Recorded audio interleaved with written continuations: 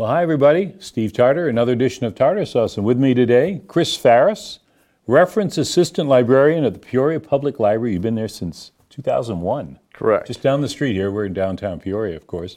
And tell people what you do, Chris, because I got a feeling a lot of us have worked with you, know you, probably talked to you, but give us the picture of not necessarily everything you do, but what do you do at the library? Well, I spend most of my time in the basement of the library, lower level one, in the local history genealogy room. Now, on occasion, I'll spend time upstairs at a desk. I've seen you up there. Yep. Okay, so I do that. I fill in at branches. I worked at a branch, but these days I spend most of my time in the basement, in the room that you've seen me in when you often visit. And let me stop you right there. What is genealogy? Wait, there's a little quiz we have to work with Chris on. What is genealogy? Yeah, because I'm thinking, people think, yeah, genealogy. What is that again? Well, people are studying their families or maybe somebody else's family, and we have information in our building, and then we have database that we subscribe to. We subscribe to Ancestry. They can use that. We have biographical files, and we have newspapers that might have a clipping of somebody's obituary. We have records of death and maybe a few marriage and birth things of that nature. I think people, and I'd say people, everyone's different, but you think of the library and everyone has their own association with it. But of course, books and many other materials. But I don't think they're fully aware. Some folks, anyway, aren't as aware of the depository of information that you can get your fingers on. Because you were talking about earlier about data files and things that. If somebody said, and we've talked to this when I worked on the paper, Block and Cool department store. You've got quite a storehouse of info on that. Well, we have a file on that business, and then we would have some files on the people who were associated with it, the various families that were involved, or maybe some employees. In fact, I remember somebody called the paper. They had something, I don't know what they had. It was something regarding the Block and Cool or the family of either Block or Cool. Oh, right. And I knew right where to turn. I put them onto you because you have that sort of overview of materials, and you've provided it to the newspaper in the past and probably others. You're doing research now. The research we're going to talk about today. What brought that on? We're talking about the mass production of penicillin in Peoria at, of course, the Ag Lab. Well, it wasn't so much that topic as it was that sometimes I collaborate with Peoria Magazines and Jonathan Wright. I believe you know him. Oh, yeah. We know. So Jonathan contacted me and said we have some space in this coming December issue. Which, now, you write regularly for them, don't you? Semi-regularly, yes. Semi-regularly. And it's usually, obviously, connected to my work at the library, which has something to do with Peoria's history. Right. And in this case, it's Women of Influence, and he was asking for something from a woman of influence from the past. And the first person, and a lot of people would probably think, oh, well, like, Lydia Bradley or Betty Friedan or somebody like that. And they've been covered a lot. Right. So there's somebody who is not covered as much, although a lot of people have heard of her, but not necessarily by her given name, and that's Moldy Mary. Moldy Mary. That's nice to be able to remember it that way. And give us who is Moldy Mary for those people out there that say, "Yeah, I heard of that." Well, who is she again? Well, legend has it that Moldy Mary was a young woman who worked for the Ag Lab, the National Center for Agricultural Research, I believe it was called at the time, in the 1940s when it first got started, and that she was tasked with going to various markets and places like that in Peoria to look for food items that would have mold growing on. They're looking for a certain kind of mold that had the penicillin on it. I'm not scientific, so I'm going to describe this incorrectly if any of the guys from the lab are watching. But that's my basic understanding. That's why I said this isn't necessarily research that I did on the development of penicillin, although I read a lot about it and finding about Moldy Mary, who I believe was Mary Hunt, and then she became Mary Stephen after she got married. And she worked at the Ag Lab, and she was out there just doing a little, I guess you could say, research. as near as I can tell, she worked there for about a year in 1943. Okay. And then where she had come before and where she moved after, I did a little research on that too. So I spent several hours researching this topic because I wanted to present the most factual information I can. And when will this appear in print? It will be hit the stands, I understand, or mailboxes tomorrow. Oh, well, this is timely. Right. All right, good, good. So Moldy Mary is Mary Hunt, right? And that wasn't even her name she was born with. It appears that it was changed from the research I did, and I was able to pull up what I believe was her immigration records through using Ancestry. And the story goes, and again, it is a story, so maybe, you know, the who knows what the real thing is. But it was a melon that she got that had the... Cantaloupe. A cantaloupe, okay. Yes. That had this mold that was used at the Ag Lab. And it has a scientific name, and I can't pronounce it. Well, good. I mean, you don't have to worry about it. It's a Latin name, but in essence what it is it's a variety of penicillin. Mm-hmm. Well, that's interesting. You know, of course, in that era, in the 40s, war year particularly, you didn't have your... I mean, I imagine there was a supermarket in town because Piggly Wiggly, I know, had come to Peoria. Kroger might have been here. Many supermarkets or more so grocery stores. Yeah, smaller than little stores that it might have had produce out there, maybe had it out there a while, a little old, some of it. You know, you had to check that thing out and could have found it. Yeah. And I'd never heard of where it was. I just, again, the legend says she found it at some supermarket, some grocery store in Peoria, but through my research, I believe I found what the market was. What was that? So it was it was here on Main Street, where down the block here, where the Marriott is now. Oh, and okay. Right downtown. Yes, it would have been. It was one of the older buildings in town. It had been a grocery store for a while, but if my memory serves me correctly, it was Illinois Valley Fruit and Produce, or something to that.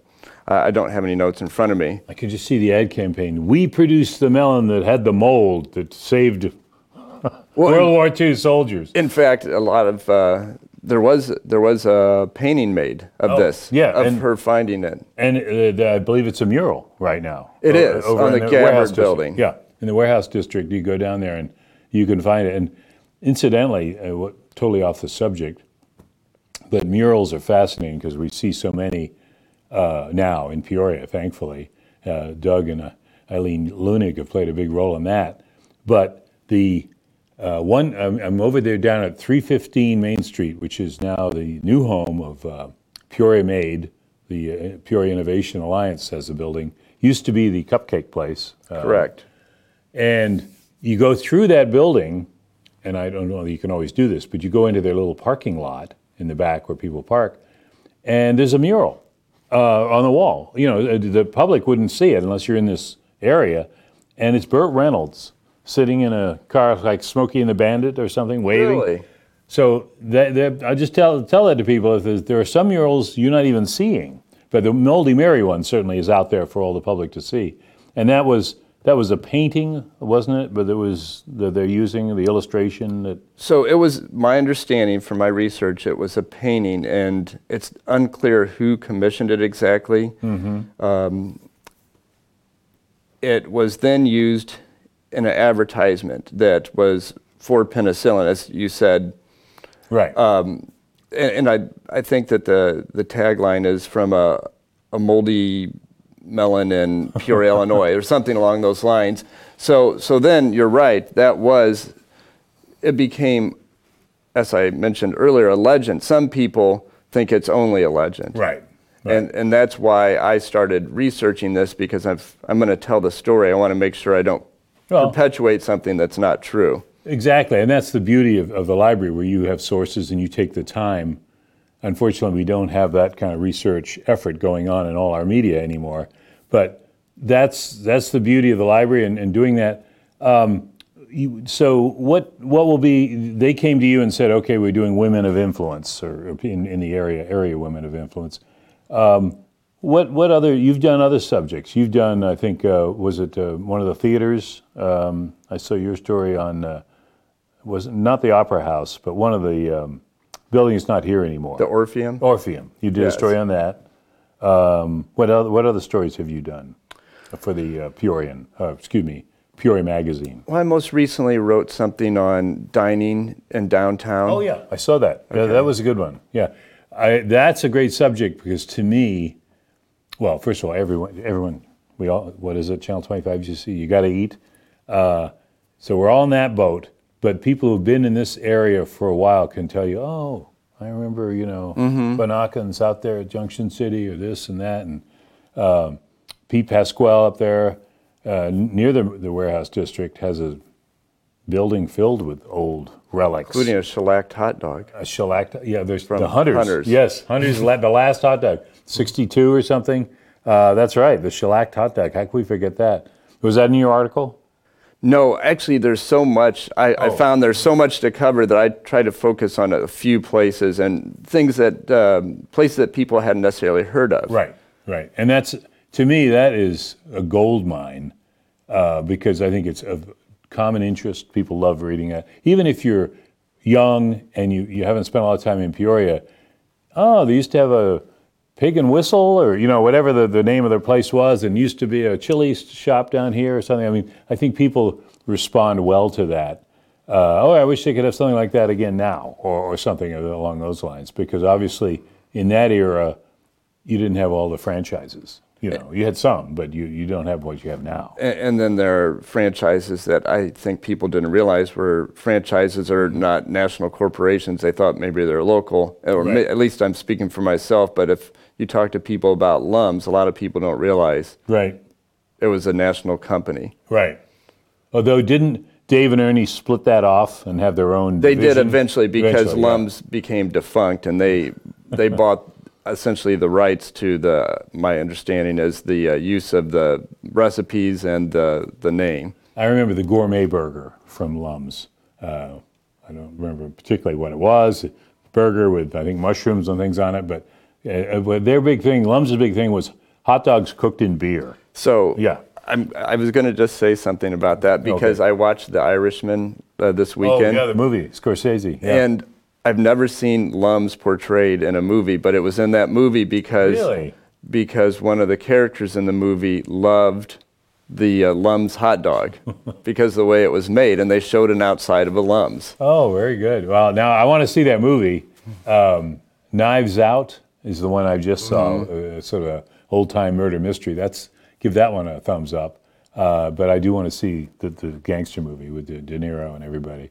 We'll have to look for that. See, those are the little things that you could plug in that I think would be great on I don't know if it was a website or something, but talking about food because there's a history side to it. There's nowadays, my goodness, every time you turn around, somebody's talking about delivering food or getting it into your house versus whether it's a supermarket or a restaurant.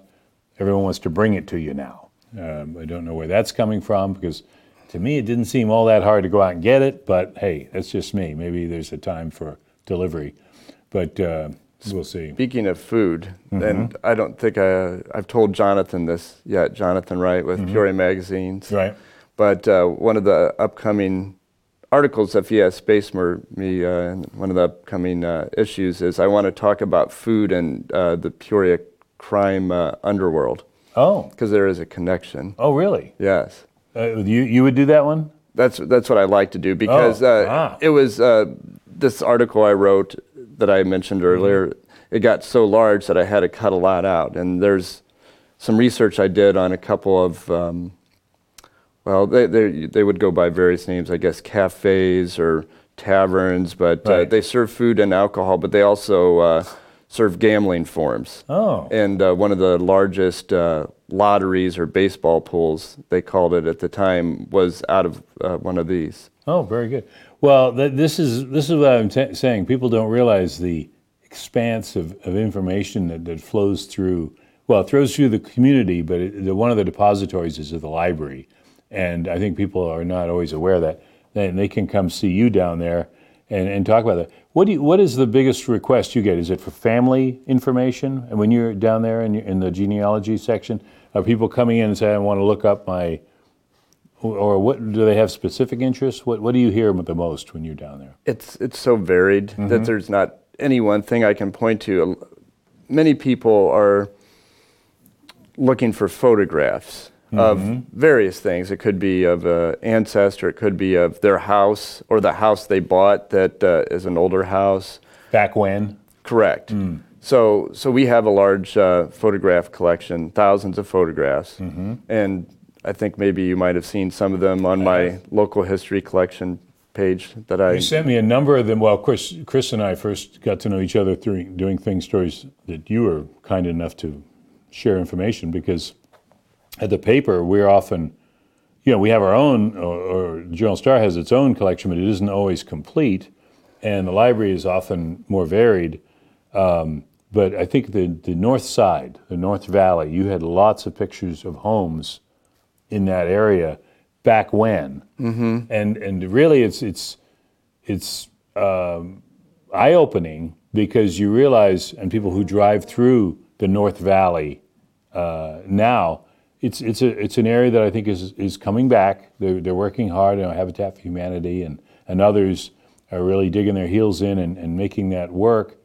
But what it was really a very interesting neighborhood. Maybe not as upscale as Moss Avenue, but in many ways it had some of those there parts. were some mansions there, and mansions, very wealthy people who lived there, and they lived right alongside working class people or middle class people. So it was I said a mixed demographic neighborhood. And people don't realize that sometimes, because sometimes we've lost those larger, or they've been cut up into apartments or whatever it is. But that's the beauty of having that look back. And the way we do things like that, just for people who don't know, is that we can look at census records and look, say, who in 1900 lived at a certain address and who their neighbors were, and sometimes census records include the value of the house or how much somebody made or their occupation. And we have that through our Ancestry subscription. We also have city directories, which I'm sure you've used before. Yeah, I think there's a city directory at the Journal Star. I think it's 2008. Okay. So it's still... That's the only one that they have. That's the last one they ordered in, okay. yeah. So unfortunately, it's a little dated. But yeah, I love looking back at the old ones, because sometimes I did when you wanted to find out a business address, or just find out more about an area of town, that you can find out with a city directory. But unfortunately, I think all that stuff's moved over to the website now, and we still have city directories, physical copies, and then we microfilm them. Do you? Yes. You have the latest city directory? We do. Oh.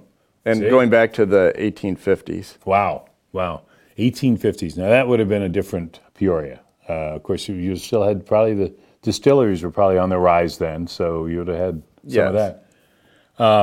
We're talking with Chris Farris here at the Peoria Public Library. He works in the genealogy section, does all this and great local history. And what? And local history. And local history, because I like to call you an archivist, because you find all these things, pictures and information and records, and it's there for the public. You're there to help people. People can just come in there and talk to you. That's really a great resource and a great public service. And it's more important to know where the things are necessarily than to know what's in them too. Right, know where to go to find it. Well, that's kind of like a reporter's thing. I mean, I would tell people, when I started at the paper 20-some years ago, they had me doing farm reports. I said, well, I was about as qualified to do agriculture as I am to do brain surgery, because I grew up in Boston and never was on a farm. But you need to know where to go to talk to the farmers, people that Farm Bureau, those folks that are in the know. If you know where to go, they can inform you, and then you can pass it on to the public. And then you learned a lot by doing that. And then I learned enough to at least write a halfway cogent story, which I'll leave to the readers to decide whether that worked or not. And so that's what I do. A lot of times I don't know anything about a subject. When somebody asks, they assume that, well, you must know everything in here, and I don't, but I'm learning right along with you as I help you do the research. Well, Chris, you'll have to come back and tell us about your next project. I definitely want to get into the food thing, but we'll look for Moldy Mary in the Peoria Magazine. Correct. hitting your newsstands now. I don't know if there are any newsstands out there, but your mailbox or whatever. It is around at various businesses for sure, and there's a list on their website. Good, and I know it's probably well, a lot of people get the magazine, so we'll get that, and we'll have to get Jonathan in here too because we can talk more about things that are coming up and great history. Well, thank you so much. No problem. Chris Ferris from the library, and we'll see you next time on Tartar Sauce.